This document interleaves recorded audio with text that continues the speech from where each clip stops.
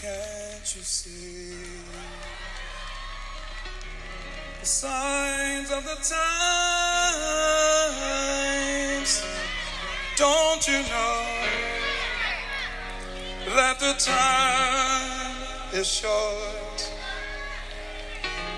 Soon the Lord,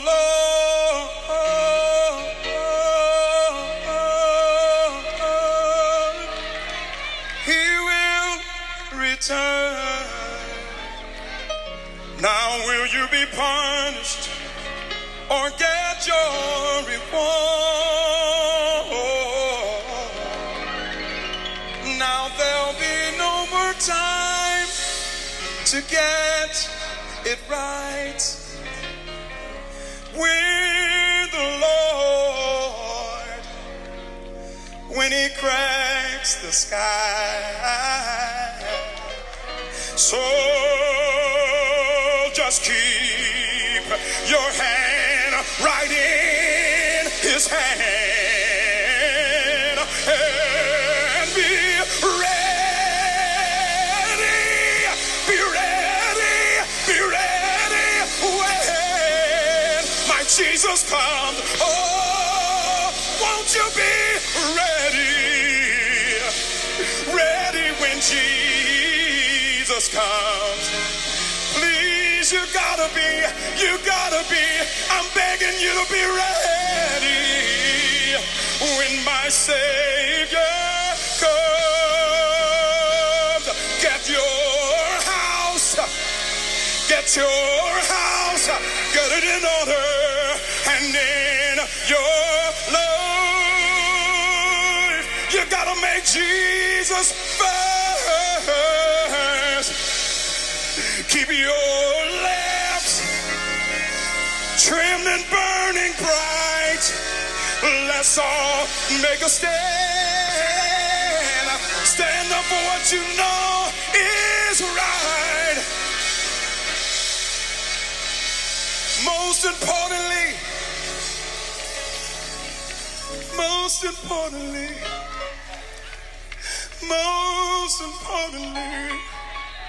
keep the love of Jesus always on your mind.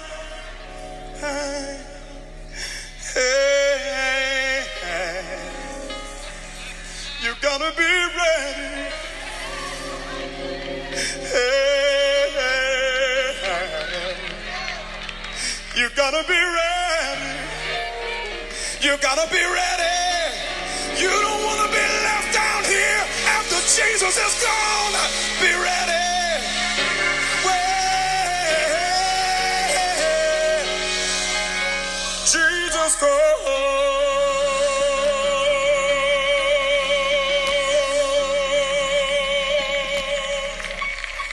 Hallelujah.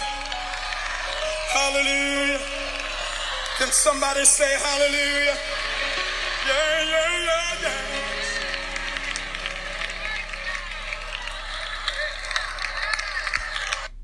Praise the Lord, everybody.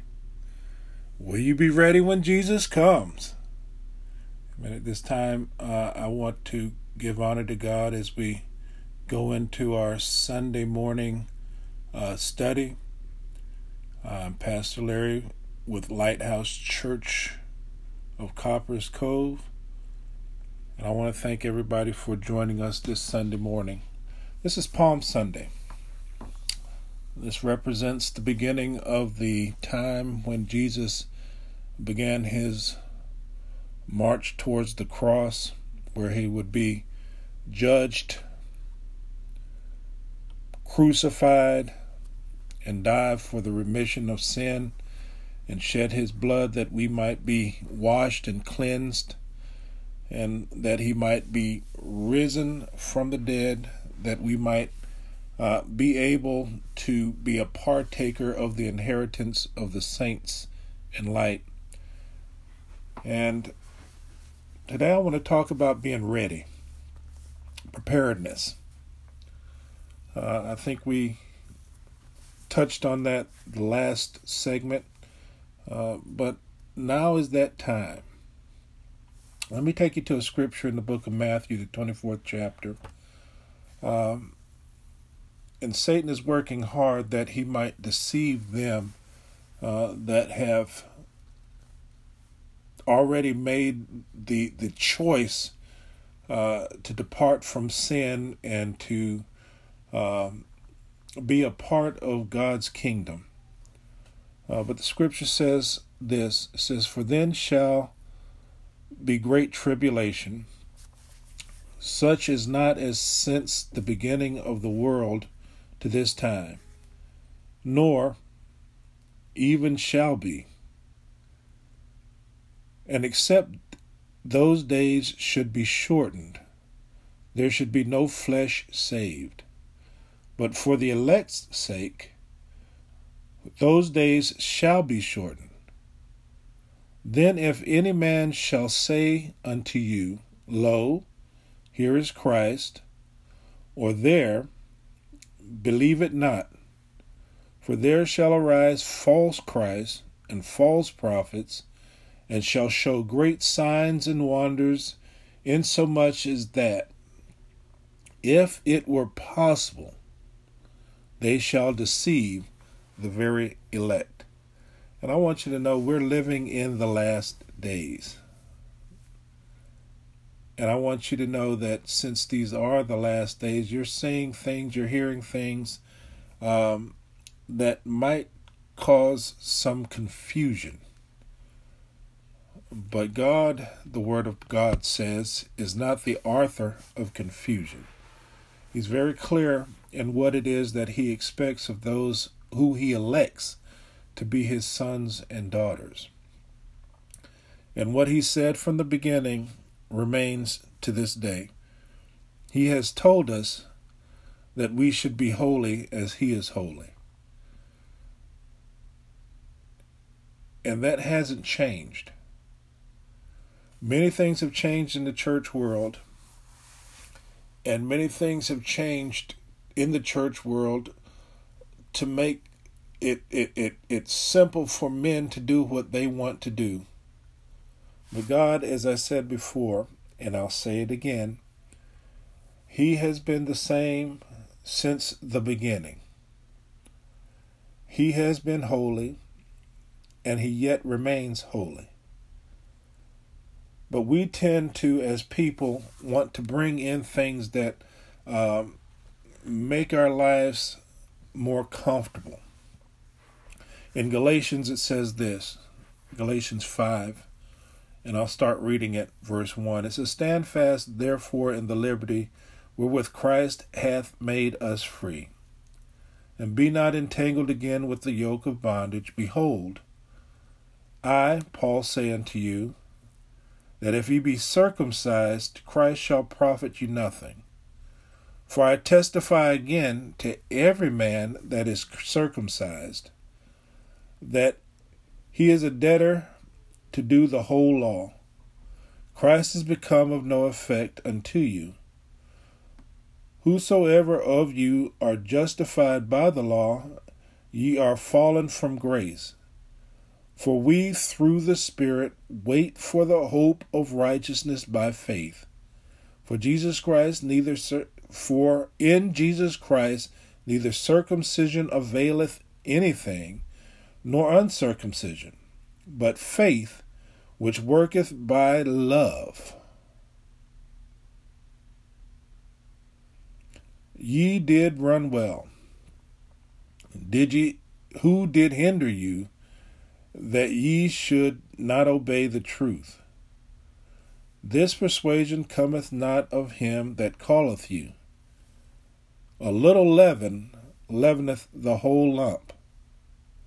Then he goes on in 1 Corinthians 5, and in verse 6, he says that your glorying is not good, if ye know not that a little leaveneth a whole lump. Now, what is this leaven? Well, this leaven is a doctrine. And a doctrine is what we teach concerning what we believe. And there are many doctrines in the church world today because there are many different beliefs in the church world today. The church has evolved But God is not an evolving God. His standard remains the same as it has from the beginning. He's looking for righteousness. He's looking for holiness. He's looking for them that will willingly obey him. And I know that we don't like to obey anybody, but you've got to obey God. Now, this leavening is what we allow to creep into our church, the doctrines that we allow to creep into our church to justify our behavior. And our behavior is the things that we do. It's easy for somebody to say that I'm of Christ, I am a Christian, I'm a saint. It's easy for you to have people drawn to you, especially if you're charismatic in nature, and they listen to solely what you say. But I want you to know it's not just the things that you say that matters, because God goes beyond that. He searches the heart. He looks at not just what we say, but the things that we do. I've been teaching this over the past couple of years concerning the matter. And Jesus said it, and it's simply this, that a tree is known by the fruit that it bears. A tree can call itself anything, just like we can call ourselves anything. But the true definition of a person comes out in the things that they do. A saint is not a saint just because they call themselves a saint. Neither is a Christian just because they call themselves a Christian. A person is who they are by who they are. Don't believe what a person says, believe what a person does. Today we want to examine ourselves. We want to see if we are who we say we are by our measure or by the measure of God. And the measure of God comes through the scriptures. In 1 Corinthians, the 11th chapter, it tells us in verse 28, let a man examine himself. And this is referring to the taking of the Lord's Supper. But it's to examine yourself to see whether or not you're even worthy to be a partaker of it. So it takes some inner searching. It is not inner searching concerning how you see things, but it's looking at things the way God sees things. Examine yourself to see if you are in the true faith. In 2 Corinthians 13:5, it talks about examining yourself to see whether ye be in the faith. Prove your own selves. Know ye not yourselves, your own selves, how that Christ is in you, except ye be reprobates? We have to know for ourselves that Christ is in us. But it's not something that we condition ourselves to say over and over again just to believe it. But it's knowing that his Spirit abides in us, that we might abide in him. And how do we know this? We know this because we know that there is a change in our behavior. Paul refers to that as our old man. The old man being crucified with Christ. We need to know that we're not suppressing our old behavior, but that our old behavior has died and we now have a new behavior. We need to look at whatever it is that we do and determine whether or not God is pleased with it. One thing I do know that everything that we do today can be measured up against history. The book of Ecclesiastes says that there's nothing new under the sun. But I tell you today that history does repeat itself. Let's look back in Genesis, and I want to start at the 6th chapter. And we're going to look at Noah and his time. Now we know that the book of Genesis starts by God creating the heavens and the earth. Not that it was the initial creation, but that it was recreated after the great flood and destruction of all life on earth. And we call that the pre-Adamite period. And we know that during this time, as it starts in Genesis, the first chapter, that Adam and Eve were created to replenish the earth, to multiply and replenish life on earth.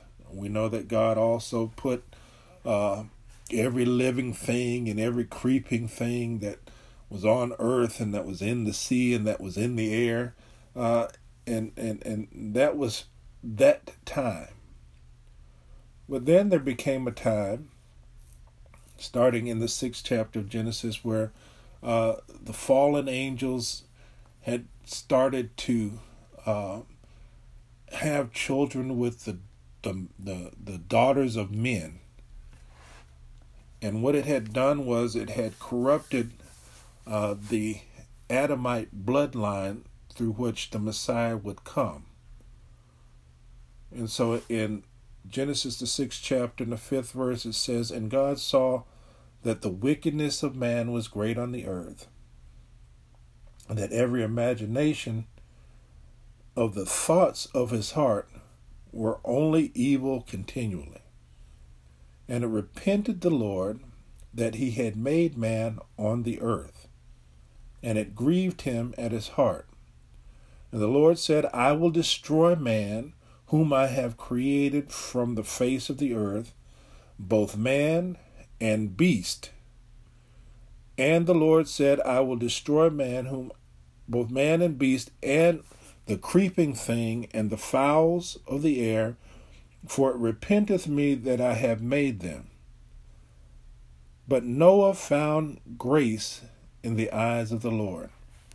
And I want you to know now that grace does exist. And it says that God's grace is continual from day to day. And he has an abundance of grace and an abundance of mercy.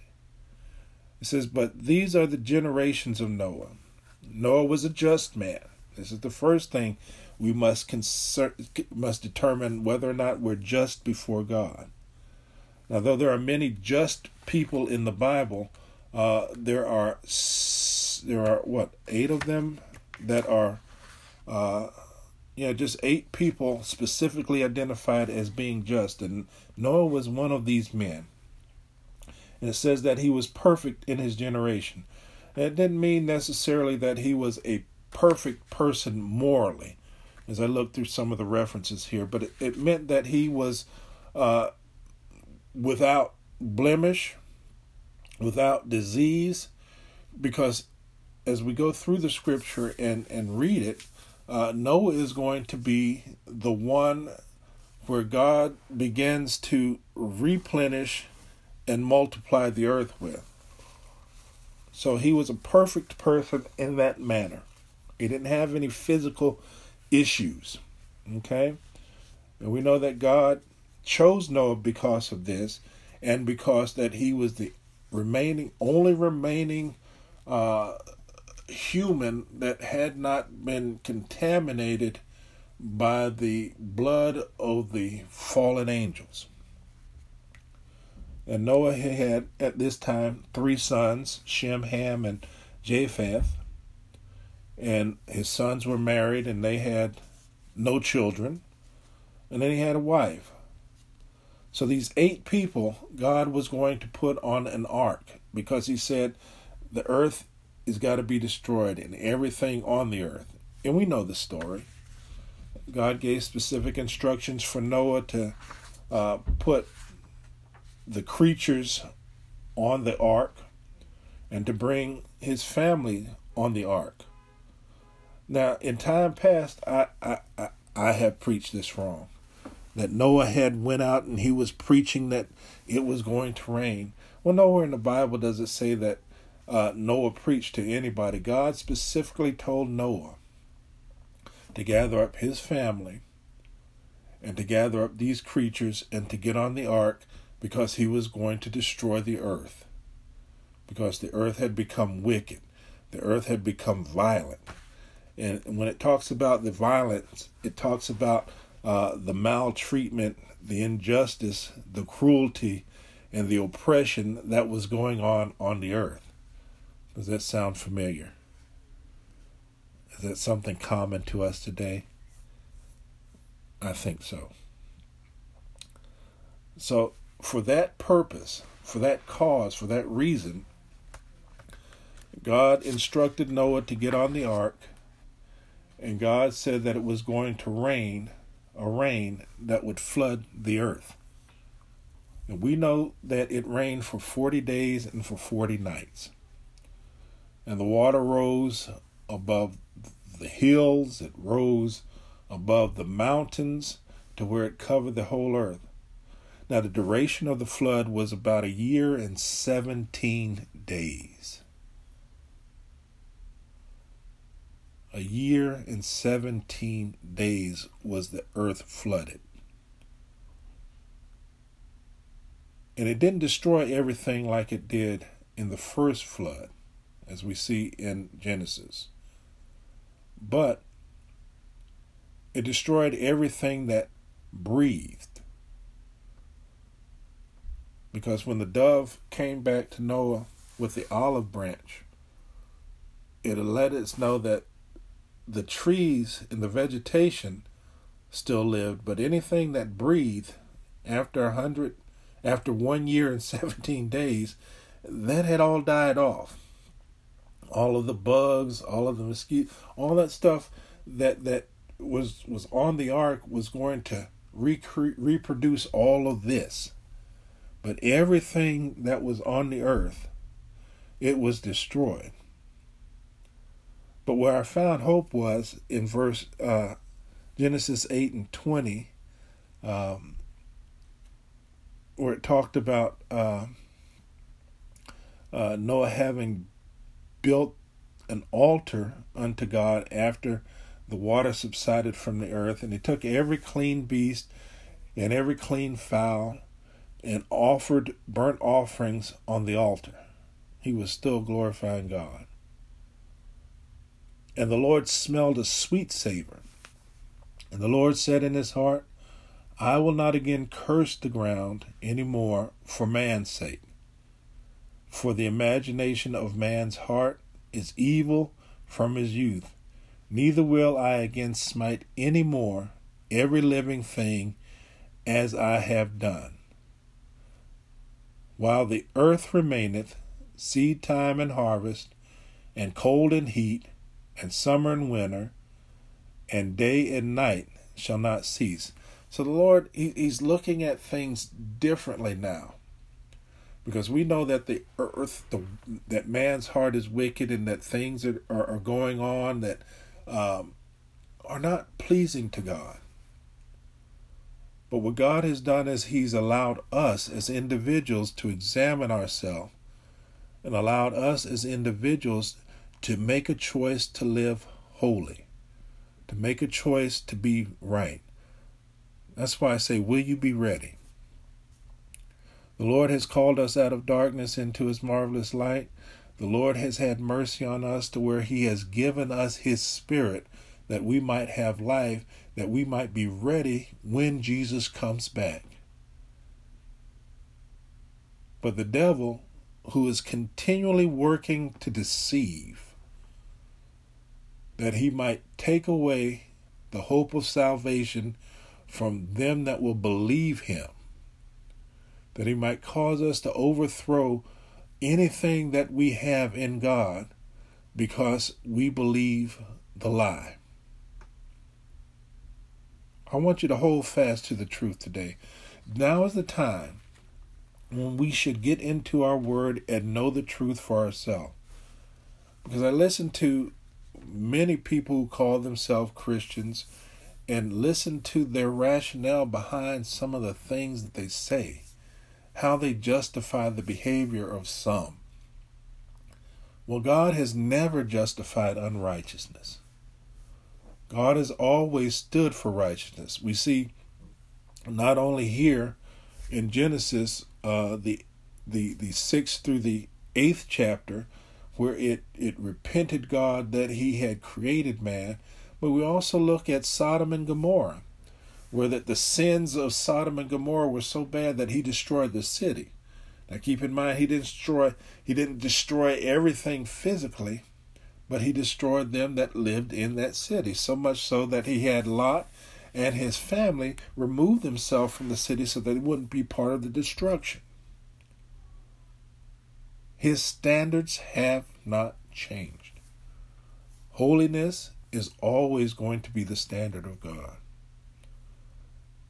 Don't get caught up in the fact that we want to be able to draw more people in, so we have to relax the standards to allow people to come in. No, we have to continue to be holy. We must continue to be right, notwithstanding the show of compassion, because God certainly showed compassion towards us. Notwithstanding that we must love, because that is what God did for us. John 3:16 says that God so loved the world, his enemies, those people that hated him through the things that they did, that he gave his only begotten Son, that whosoever believeth on him should not perish but have everlasting life. Don't allow the church to change from the standard that God has caused just to say that we're doing it to draw people in. Remember, a little leaveneth the whole lump. A little leaven leaveneth the whole lump. I want us in this day and time to draw closer to God, to be more like him. God wants us in this day and time to be more like him. He's very careful to remind us that if we don't, we're not going to make it in. If we don't, we're not going to be able to make it in. It is a hard choice for some, others it's a very easy choice. For me, it's an easy choice. I don't want to give up everything that I've attained through God for a few moments of simple pleasure. No, I would rather hold on to what he's given me so that I can live with him forever in eternity. And today, that's what I want you to do. I want you to examine yourselves. And I know that things happen, but that's life. And I'm not trying to make it sound like it's not worthy of consideration. But the enemy uses that against us because we're a humane people. But God hasn't caused anybody hurt and pain to turn their back on him. God has stretched his arms out for you to come unto him. If you're hurt, if you've been bruised in any way, now is the time to allow the Lord to come in and heal that hurt and mend those bruises. If it's been in the church, don't look at the church, because it wasn't God that did it. A man can certainly put himself in a place in the church to where he's esteemed highly, but don't allow that person to cause you to walk away from God. Today, as we begin to close, I want to pray for those that are yet unsaved and those who have allowed themselves to slip back, for those who are straddling the fence. I want to pray that the Lord would continue to watch over anybody who has been affected by the COVID-19 virus. And I want the Lord to strengthen our faith today, and that he would help us not to be deceived in these last days. And I really want the Lord to touch our leadership's heart. We need our leadership, the nation's leadership, to be led by God. So if you would pray with me. Father, we come in the name of Jesus. And Lord, as we come in his name, we ask that you would have mercy on us, according to your loving kindness. And according to the multitude of your tender mercy, blot out all of our transgressions. Lord, wash us thoroughly with the blood of the Lamb, and cleanse us from any unrighteousness, that we might be found in your presence at the appearing of Christ. And Lord, we're asking that you would just bless them that have been affected by this virus. Lord, comfort them that have lost, and heal them that might be yet sick. We pray, Lord, that you would just strengthen us with might by your Spirit in our inner man. And Lord, guard our minds that we not be deceived in these last days. And Lord, lastly but not least, I want you to lead and guide the leadership of this nation. Help them to make wise decisions. Help them to make decisions that are going to work for our good. And Lord, as you do this, we'll give you all of the glory, and we'll give you all of the honor, and we'll give you all of the praise. In Jesus' name. And now may the peace of God, which passes all understanding, keep your hearts and your minds through Christ Jesus. Let everybody say amen, and until next time. Not just what you say, not just what you say, not just what you say, not just what you say, then we can act like we know what love is. When you say, how are you doing? Do you really wanna know? And are you concerned? Yeah. And if you have a solution, but it takes some of your time or some cash or whatever, are you willing? Just what you say. It's mostly what you do. Not a game that you play. To keep the winning hand with you. Not just wasting time. Empty words that don't mean much. Not just how you feel. When others need your tender touch. Take up some time to help somebody else in need. This is done. The love of God is truly seen. We need to cover and forgive. Then we can act like we know what love is. Love is compassion that makes you reach way down and help your fellow man. So if there's a need, you can be the one go and help someone. Not just what you say, it's mostly what you do. Not a game that you play. To keep the winning hand with you. Not just wasting time. Empty words that don't mean much. Not just how you feel. When others need your tender touch. Take up some time to help somebody else in need. This is done. The love of God is truly seen. We need to cover and forgive. Then we can act like we know what love is. Love is all in all. Giving all. Yeah. Patient and willing to cover me, cover you. Love is kind. Don't you know? Hey, God is love forevermore. It's mostly what you do. Not a game that you play. Keep the winning hand with you. Not just wasting time.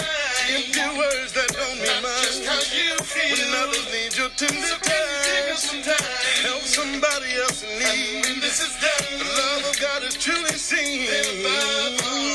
To cover and forgive. Then we can act like we know what love is. What you say.